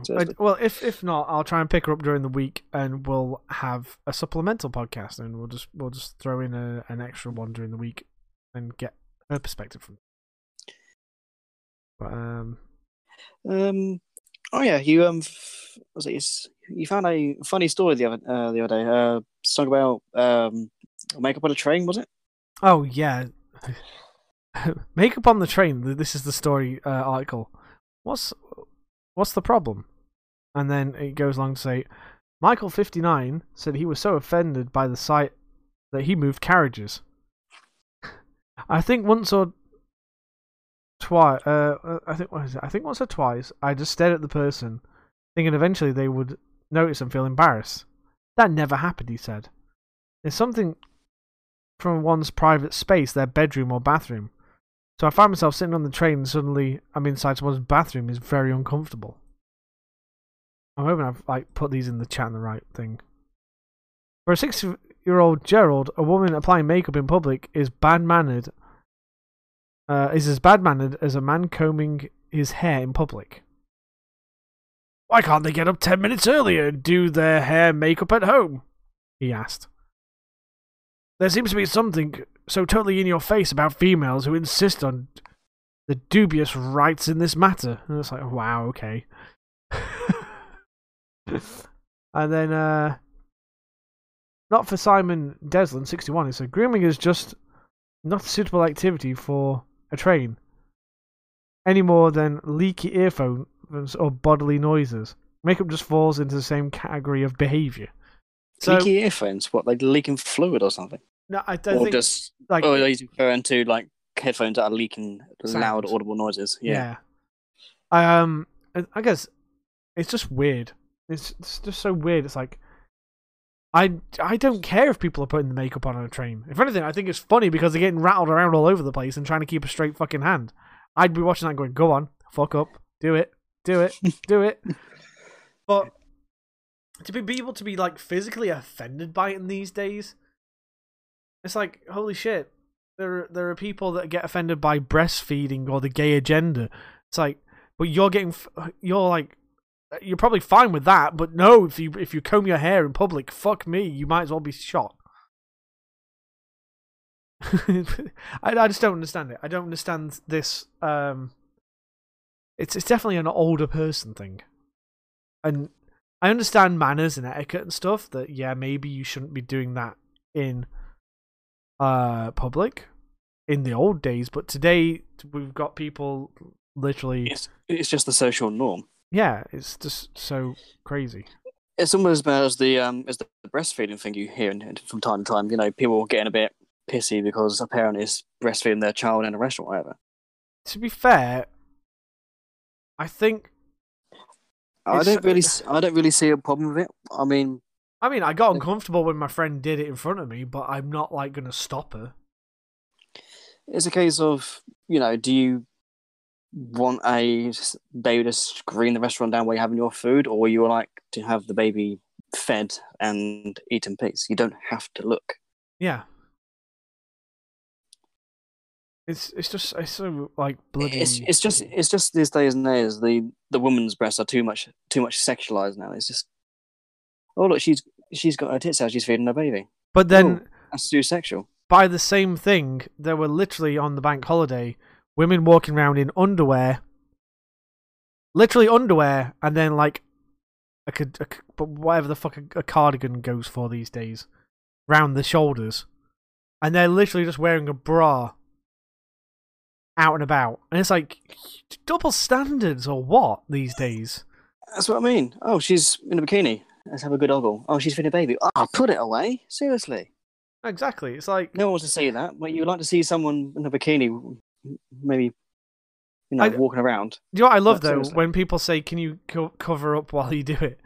And there's been memes of women breastfeeding, baby latched onto the boob, and their face is covered. Yeah, and it's just like. They didn't say to cover up the baby and the tit. It's like, can you just cover the face while you do that? All right. I understand that I'm a parent, so yeah, when your kid needs feeding, you fucking feed that kid. They're crying and they're hungry for a reason. They're growing. They need this food. You can't say to the kid, no, you're not eating yet. I'll have my food first and I'll feed you. You can't exactly do that because they're not going to know what that means. If they want to eat, they want to eat. Or they're going to scream and scream and scream and scream. Exactly. So for you saying, "Hey, look, you can't breastfeed your child in here," it's literally like saying, "Sorry, you can't eat in here. You have one wonky eye." Yes, it's a bit of discrimination in a sense. Yeah, it's only natural that people will have wonky eyes, or they will have children that need breastfeeding. Yes, you don't have to breastfeed your kids these days, but some mothers prefer it. So they like the bonding aspect of it. Exactly. It's like people who get pissy about being vegetarians. I put a meme in the chat that I'm going to read, and it's a Twitter account, and it's got a picture of a cow, And it's like, how can you eat these precious creatures? And literally some guy replied with, is this rhetorical or are you looking for recipes? Yeah, that was brilliant.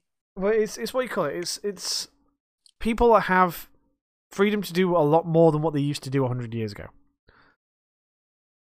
Like 100 years ago, women weren't allowed to do a lot of things they're allowed to do now. We as a species, vegetarians and vegans, even in the early 90s, was still like, why were you allergic to things that you can't have this? It's a lifestyle choice. It's a choice because we have the better market for vegetables and produce that makes it easier. It's not like saying, why don't you eat? Why can't you eat wheat? Because I'm allergic to it. Yeah, You just eat it. You can't really just not be allergic to wheat if you're allergic to wheat. It's like, if you're allergic to peanuts, you can't eat peanuts. exactly. It's like, you have this Snickers, it's got peanuts in it. But yeah, but it's nice. Don't care. I'm allergic to nuts.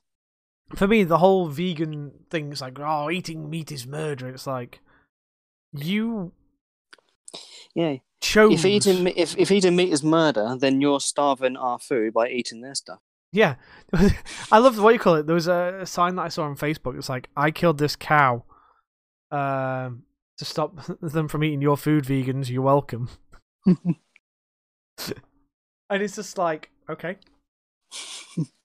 This is a perfect example of it. Like, but then again, they've also said that plants feel pain, so they have a reaction to being eaten, being chopped. So yeah, apparently they release chemicals which is quite comparable to so if you're screaming in pain but inaudible. Yeah. So.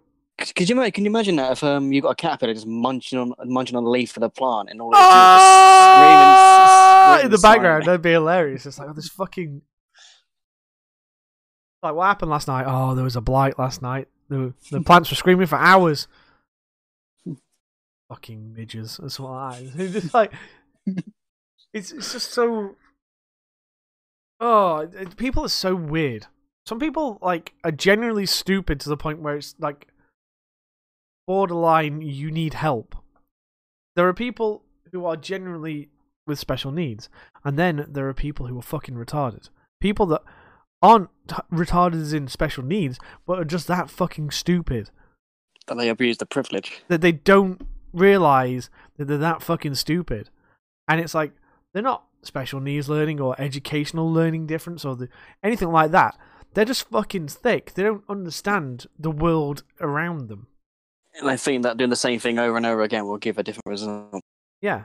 It's like, sorry, I'm watching a lot of this guy called Simon Dan and the Flat Earth debunking he does. And some of the Flat Earth theories are fucking hilarious. And that's perfect. Especially when I'm on the swinging gate. Oh, there's a swinging gate. The fucking swinging gate. Wake up, sheeple, he says. Oh. The best ones are the curvature of the Earth should be observable from coast to coast, and it's like, well, no, it isn't, because the coast to coast are comparable by the fact that they're sea level, and sea level is a measurement that doesn't actually apply in curvature. And they're like, well, I've travelled 30 odd miles, I shouldn't be able to see this building that's on because of the curve at this other side of this beach. 4 miles down the road, I shouldn't be able to see it, but I can. Why? And it's like, because it's at fucking sea level, you bellend. Plus, the fact that it is partially obscured as well by the curvature, but that doesn't wash with them because they're like, well, I can see all of it. And it's like, no, you can see enough of it. It's because what they think is they see in all of it is basically the guy used a word for it. Coriolis effect? Not so much the Coriolis effect. It's the basically where the horizon blur and the sea line meet. Oh yeah, the horizon. Yeah, the horizon level is it kind of refracts a bit, so it looks like you're still seeing it, but you're not. Well, the fact is, they said that on a very flat plane, with the naked eye, you can see a candle up to 22 miles away. Because of the curve of the Earth, after that, you won't be able to see it. So the curvature of the Earth is visible after 22 miles. So for me, that's like, everyone is like, I went 5 miles, and it's like, you can't see the curve. It's like, well, you can, but it's just so tiny amount of observation to it. And the fact that you're on a planet that if you flattened it out, which is what they're doing, they're seeing less than 1% of the total surface area of the planet in this observation that they're claiming the world is flattened. It's like, well, it doesn't work like that.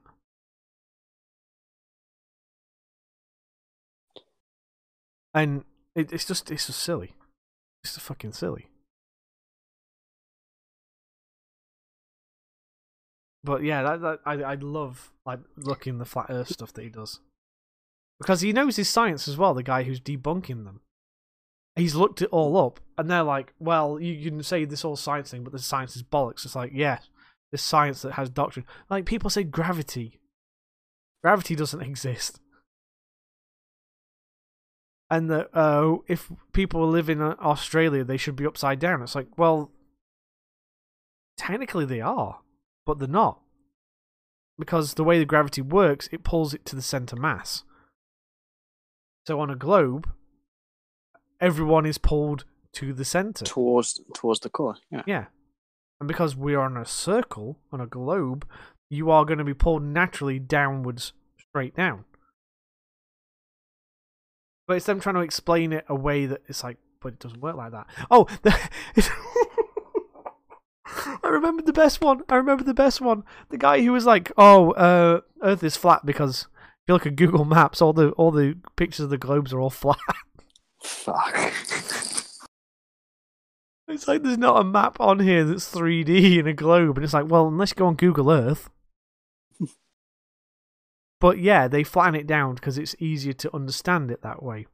But then spin the globe around to find where you are. Yeah, but it's like, even then you can see that the way that they spread out on some of them, they are segmented as if you could like cut this out and make it into a globe. But the fact that you came out with that, it's just like, oh, quick Google search, I'll tell you that. And you're like, are you fucking kidding me? I think the best pose I've seen from a flat earther is saying the flat Earth site has believers all around the globe, and one of the responses were, "Say that again, but slowly." Yeah. But it's one of those things that, like, every time you prove to them with 100% proof, they're like, "Oh, it's fake." Yeah, your proof is fake. My proof is real. Where'd you get your proof from? Wikipedia. Yeah. Really? And it's like, well, hang on a minute. Can you now prove to me what you say? Prove it. If it's really this simple and it's a giant lie, go to the fucking edge of the world. Broadcast it to everyone in the world that you are going to the edge of the world. It reminds me of the guy I read about. Probably go back a couple of months. He built a homemade. He was good. Yeah, he was going to prove by flying himself in a homemade rocket up to like 34,000 feet or something daft like that. Tip board into the bordering line of the stratosphere to see if he could see the curvature of the Earth. I honestly don't know what happened to him. I'm going to Google this. Well, it could go one of three ways. You can go up, see he was wrong, and then say, "Oh no, I was right. No, it is flat." The other one would he went up and, saw he was wrong and he didn't say anything of it and he just topped himself. Or this rocket went up and for some strange reason he was right. Well, his rocket exploded, but we'd never know. Yeah. Oh, I don't fucking play Nathan. Nope. Alright. A self-taught rocket scientist has blasted himself into the California sky using a steam-powered contraption he built in his garage. The first step in his long-term aim of proving that the Earth is flat.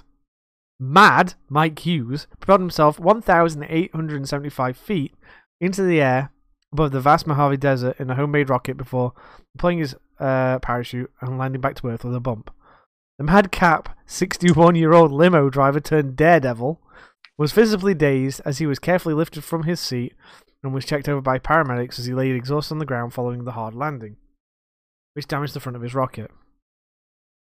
Am I glad I did it?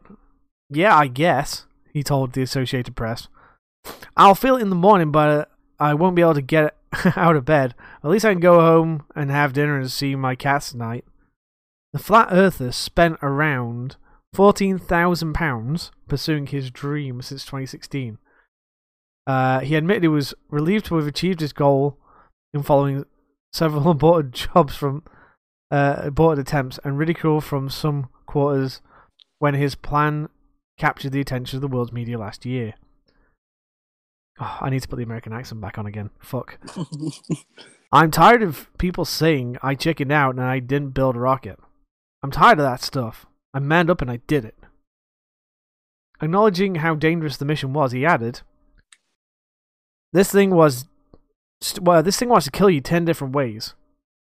This thing will kill you in a heartbeat. Last year, the California native was forced to postpone the takeoff attempt from the abandoned runway in the ghost town of Amboy, located about 200 miles east of Los Angeles, due to his motorhome/rocket launcher breaking down and problems getting a permit. Mr. Hughes, as the support of the Flat Earth community, who helped fund the mission and eventually wants to build a Rockoon. A rocket that is carried into the atmosphere by a gas-filled balloon to take him up to 68 miles so he can photograph the planet from space. Do I believe the Earth is shaped like a frisbee or flat? I believe it is, he said last year. I cannot disprove it after my months of research. Do I know for sure? No. That's why I want to go up in space 62 miles up and sell this thing once and for all for people who want to know. My story is really incredible, Hughes reflected after the mission. It's got a bunch of storylines, the garage built thing, I'm an older guy, it's out in the middle of nowhere, plus for the flat earth. The problem is it brings out the nuts also. People questioning everything. It's the downside of all this. So he lived, but he didn't go up high enough to really observe proper curvature of the earth. Oh, fuck me. Because you need to go higher than a jetliner anyway. You need to go... Oh. Dolph, you still there? Yeah, I'm still here. Alright, you just said you need to go higher than a jetliner and then you abruptly cut out for me. Yeah, you want to see the curvature of, you need to go higher than the height of a jetliner. Yeah. And that was the thing. That was like, people don't go high enough. People don't go far enough to like prove this. The coast to coast thing where they're like, oh, there's like 10 feet of difference between the coast here and the coast there. The guy who disproves them basically did a shorter one of 20 miles in the middle of Cumbria, and it's like, well, the elevation change there is like 300 feet. What's your point? You're trying to disprove curvature. I've disproven your theory about curvature in such a short amount of time. And it's just, I just love like all these crazy nut jobs that come up with all these extra things, because they are crazy nut jobs. They don't scope things. Some people say space is fake. Fucking space is fake. How high did he say his target was? 68 miles. And he went to... What? He went 570 something meters. Fuck, let me pull that post back up. Fuck. Sorry, I completely turned it off. Do I have to... 571 meters he went in the air. So, that wasn't even half a mile. Because 31,000 feet, if I've got my conversions right, is about 6 miles, give or take, I think. Alright, guys and girls, so at this point, I didn't realise that the recording had just fucked up for some reason, has stopped. So the abrupt ending is where the recording to stop. So when I pick up with Dolph talking in a second, yeah, that's where we just went, oh shit, we need to carry on the podcast. Right now you can't hear Dolph, but he's giggling about this little explanation. So yeah, technical difficulties. And just go again. Pick up from the moon again because recordings. Yep. So as Dolph just said, the recording locked up. I pretty much said press record. You were like, and let's pick it back up again. So yeah, we got like an hour and 40 minutes in, and the recording stopped. And I was having a nice big rant about the moon and how people think the moon landing's faked. This comes straight after the flat Earth guy who made his own fucking rocket, and someone. And we discussed the heights he needed to actually see the curvature in the. Yeah, and I don't know. People are fucking stupid. But because jetliners fly at 31,000 feet, which is about 6 miles. He needed to go about 306,000 feet to get where he needed to be to see the curvature. Yeah. So quite substantially more. Yeah, he went like what we worked it out that he did 500. This bit was in the podcast already. But yeah, we basically worked out he did what 10% of what he needed to do. And that's the problem with the Flat Earth Society in whole. They think on such small scales that they're going to see such big differences, and it doesn't work like that. It really doesn't work like that. It's because if you downscale something of this size, you need to get the ratios right, and then you need to also take into account the differences of the reduction you're doing. Oh, another thing that people do a lot is get the fucking ratios wrong. A lot of times, the ratios that people put up and the maths they put up is wrong. It's like those models you used to make when you were a kid. You know that they're so like the M1 Abrams tank from whichever war it was, and it was like a 50-to-1 scale, so quite large. But it'll take 50 of those in every direction to make one the real size. Yeah. So 50 across, 51, and 50 upwards to get the same size. And you're talking, you can probably fit in your hand. I got an Anaconda from the game Elite Dangerous in my hand right now. It's I think it's like a 12 centimeter model. So that's about 100-to-1 scale then, more or less, I'd say. Yeah, or even 1,000, or even 1,000-to-1. It's like 128 meters long in game lore. So this is 12 less centimeters to 10. That'd be 1,000-to-1 then. Yeah. So I got a 1,000-to-1 scale thing, but people don't realize. It's like, well, fuck me, how big is that? And it's like the problem with Elite Dangerous. We're going back onto gaming because we're going to keep the space theme. Fuck it. Full cycle again. Yeah. The problem with Elite Dangerous is people don't realize how big ships are in that game. People think that the ship's quite small, and then it's like you park your ship next to it and get out in the SRV and look round. It's like, fuck me, that's quite big. Yeah, as much as I'd like to have space legs in Elite Dangerous, I would not really want to be walking around Anaconda because I would. Being what did you see? You said 120 meters long. Hang on, let me. Was it 1,200? Do 1 second. I'm going to use my tablet because I don't rely on coming off the OBS now. But if it's 1,200 meters long, that ship's over a mile fucking long. Holy Christ! Is it? No, it's just under a mile long. So because 1,500 meters is. Damn, my measurements are well fucking enough. Is it 1,500 meters? Is what, quarter mile? Is it? 1,500 meters is just over a mile, or just under a mile. No, it's a mile. Okay, so 1,500 meters is a mile. Oh, my measurements are way off tonight. But yeah, so spending a mile, walking a mile around your ship, as exciting as that sounds. Okay, if you're cruising through Super Cruise and you're at the other end of the fucking ship. But that'd add a new element, though, wouldn't it? The ship under attack, you got to run back, and you're like a stamina bar, and you got a stamina bar. That'd be cool. So, shields offline, Commander. Where are you? Get to the bridge. Length, width, and height. So the Anaconda is 152.4 meters long, 61 meters wide, and 31 meters tall. Oh, so that is a 100-to-1 scale then, your model, more or less. More or less. They don't have some of the newer stuff. This is really old.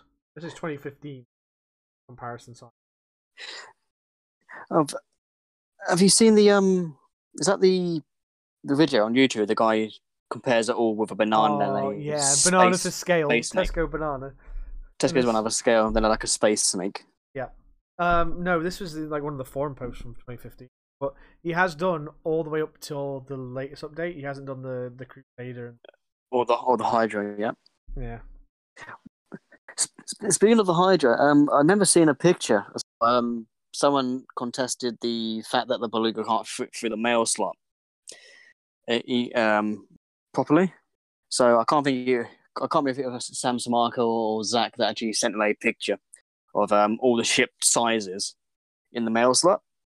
And one of the end ones kind of make me go, ooh, because one of the very end ones they actually put the first Fargo variant we had, which was a Cyclops, inside the mail slot, and that fits quite snugly. Yep. Unless they're trying to hint something, because apparently the Cyclopses can fit through the mail slot if they wanted to. Oh, that'd be so fucking bad, though. Can you imagine that? You just glides and then it just glides in, sits in front of the mail slot, and it's like, "Come at me, bro." And you're just like, and it just goes under the into the hangar. Yep, I'm out. See ya.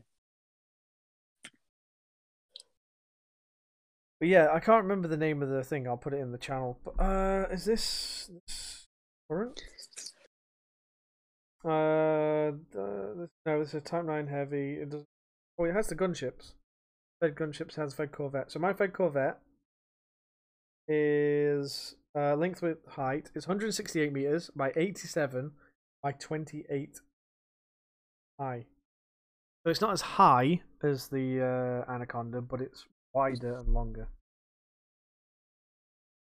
That's what she said. Hey, it's all about the gaff. Oh. It's also so the Beluga's just as big as the Anaconda, isn't it, or slightly bigger? I think.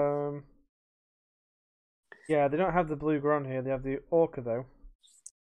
The Orca is the space dildo, according to Yannick's. It's 20 meters in length shorter. About 11 meters less wide, and like 9 meters shorter. Yeah, still pretty big, especially for a medium-sized ship. Yep. Problem is, it doesn't have the chart with the things on. The ones I've found that have the Beluga on it, it doesn't have its dimensions. Hang on.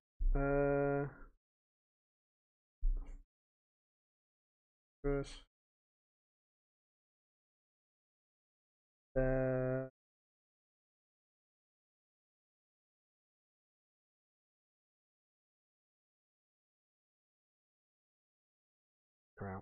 So, oh shit, I already found it on the first bit. So the Beluga liner, according to Wikipedia, 209 meters by 131 meters by 38.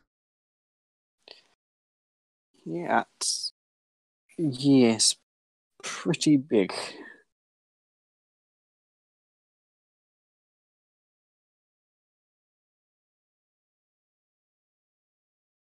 There's like it and the Type 10 that are like really fucking wide. That have problems getting out of places. Giggity. They have Farragut, Thargoid, Scout. No, this hasn't been updated recently either. Because they've got the Crate Mark 1, the Crate Phantom. Crate Phantom. They put the Crate Mark 2 on here though? Yeah, the Crate. What? Why is the Crate Mark 2 on there, but the Thargoid like variants aren't on here? I don't know whether it's not. It's down as obviously ships you can pilot, but No, NPC only. Farragut battle class, Majestic class, Megaship, Thargoid Interceptor, Thargoid Scout. That's it. That's interesting. This one has updated the wiki, which is possible. Yeah. Create Phantom is speculated upcoming ship. It should be found in front of the door and promptly. Yeah, so back onto the elite English stuff. I had to push back the fleet carriers, and there was something else that. Yeah, the ice worlds they were doing as well. They've pushed that back. Yeah, that was due to implementations. They just said they were working on other things to fill that gap, but the implementation of these currently are going to take longer than expected. They were thinking about doing something about the mining mechanics as well, changing that a little bit. So when you actually mine the asteroids, they were actually meant to break apart. Yeah, and then you would scoop up the fragments that will spill out from them. Like you might have a asteroid with a platinum core, then you would send out little drones or little digger drones to mine that off, and it'll bring chunks back to your ship rather than just monotonously just crossfit the drone and just one. Yeah, you're making me fall asleep already. Just fucking making the noise. Mining is boring and tedious. Boring. That's what it sounds like in my head. But I do like to see the implementation of the new ice worlds. It gives you more reason to go. Because when you're exploring, it's like ice world, yeah, not going there. No reason.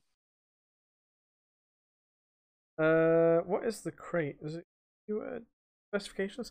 73 by 72 by 13. So it's not very tall, but it's long and wide. It's kind of squarish in dimension if you think about it. Yeah. I took one out for a spin earlier on. Earned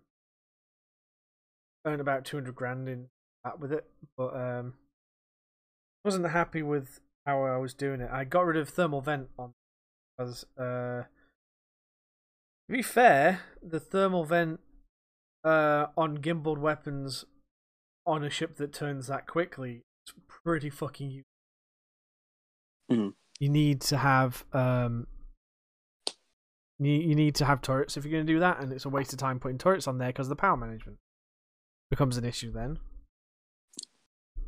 Then you have to sacrifice thermal vent or efficiency.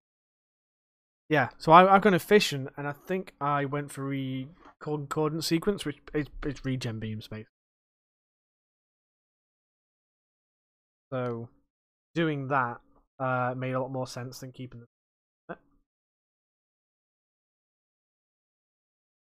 Oh, what are these? XG Javelin and Lancer. These the XG. Oh, they're the Guardian stuff. Yeah. Alright, I was just like, what the fuck's this? Because the EX are the anti-Xeno, and I think the EX ones are the Guardian tech. Yeah. Weird how they have those as the civilian stuff. Oh, there we go. The F-63 Condor, the GU-96 are on. What Taipan's not on there? Or is Taipan classed as a? Yeah, Taipan's classed as a civilian, even though technically it's Alliance. Huh.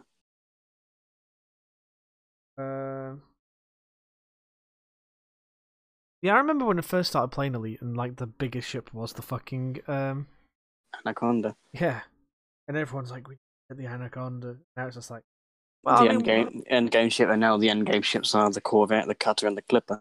Yeah, it's like now it's like, well, I need an Anaconda or 3 for doing this, and this. It's like for me, yeah. I took mine from being fully purposed just for shooting things to now it does comfortably 65 light years.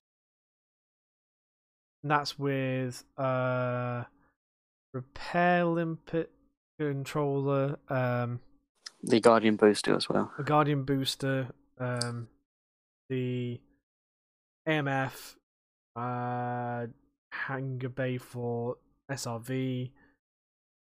It's got quite a few bits and bobs. In fact, I actually have to take some of those off because I don't really need a repaired limpet drone, to be honest. It's put me over power having some of the bits and bobs on there, so I need to off. But like it's just finessing a build to a point where I can make it work for me. Like I need to get the long range scanner upgraded, but I need conductive components, and conductive components are a real bastard to get hold of, apparently. Because every time I look for them, I can't find them. Yeah, so the focus crystal as well, the exquisite focus crystal, they're bloody hard to find as well. You can get them from mission rewards quite reliably, but or from high signal sources, what they call them. Ones where you usually find destroyed ships. They usually tend to be in there as well. Oh, fuck. Yeah, those ones. Oh, was it Bill that?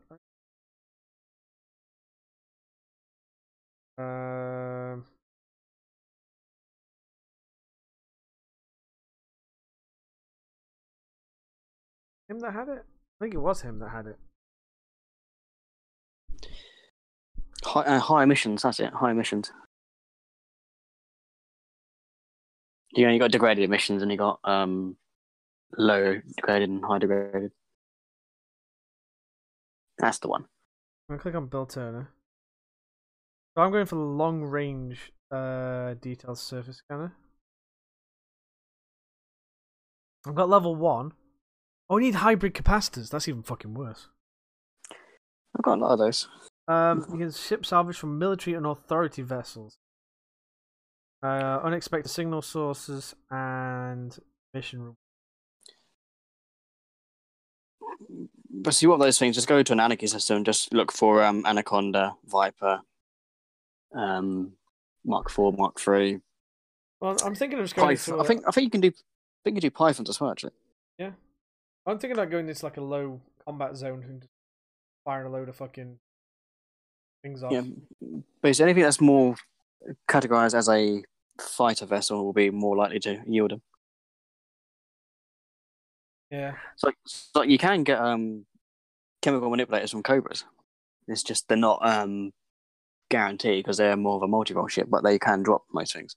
If you want the manipulators or the distilleries, you want to go for the Type 10s, Type 9s, Type 7s. Yeah. Why don't we have a Type 8? You've got 6. You go, it's like 6, 7, 9, 10. Come to the Type 8. There was a lot of hate for 8. Yeah, hate the 8. Oh. Right. The 8 ain't that great. No. Because of the hate. Right. Well, now I've got some expected editing to do. Should we wrap this up? Yeah. For the unexpected recording stop, which is wasn't even bloody aware of. It was just. Well, he's only lost about half an hour, so that's not too bad. It was just so abrupt. It's just like, oh fuck, because I didn't notice. I just like looked at it and was like, because we were thinking about wrapping up back then. It's just like shit. So we put like another 20 minutes in, so it's going to run about 2 hours. Again. Yeah. Well. But it was going to run longer. Fucking yeah. Yes. So yeah, hopefully next time we'll have Lola. If not, it may be T as well. Yeah, if not, I might try and get her if she's free during the week next week, and get her in and just have a like a mini one. Yeah, like a update kind of. Yeah, I'm still here kind of thing. Like Lola's alive. Yeah, that can be with the topic for next time then. Yeah. Well, it's alive. All right. So as always, I've been LozG985. Any questions for me, Dolph, Lala, whoever comes on the podcast, drop them at LozG985 or at Larlet90. If you are listening to this on the Anchor app, you can send live voicemails to us to be heard from there. If you're on iTunes and that, you'll have to go to Twitter or something like that. Leave us reviews as well if you can. If you're on iTunes, any review is a good review. It helps us figure out what we're doing with this. And yeah, I think that's about it for the plugin stuff. Dolph? Yep. Thanks for coming on as usual. No worries. Always happy to be here. Our guest. Well, it's almost on a permanent basis now, isn't it? Yeah, like I said, our semi-permanent guest. But yeah, I'd really want Lola to come back. I'm sure she's ill, and she'll be like, "I was really fucking ill. I fell asleep," and I'll be like, "Okay, don't worry. I'm next week and add. If I have to, I'll take the episode down and fucking just redo it. Yeah, just and add her. see how it goes. But other than that, this has been the Spartans in Pajamas presents Loz and Lola podcast. I said I wasn't going to do that. I said I wasn't going to say the Spartans in Pajamas bit anymore, and I fucking did it. Just force habit, really, isn't it? It is. That's the Loz and Lola podcast. Left Unsupervised, episode 2. Yeah, with the foobarred recording halfway through. What a way to do episode 10, with technical difficulties. Yeah. Let's try and think of a name for the podcast now, actually. Well, I was just going to put Left Unsupervised, episode 2. Technical difficulties. Yeah. Yeah. The technical difficulties edition. Mm. There we go. That's it. Right. Done. I'll catch you all in a fortnight. Or, if we get Lola beforehand, you might get an in-between a week. Like a 10.5 or whichever. Yeah, well, no, it'll just be 11. I'm not fucking half-pointing shit again. But it'll just be like, oh, here's one that has everything that Lola's got up to in the past week. Or month, since we last talked to her properly. Right. Alright, let's wrap up. Okay. Right, laters. Laters. Bye-bye.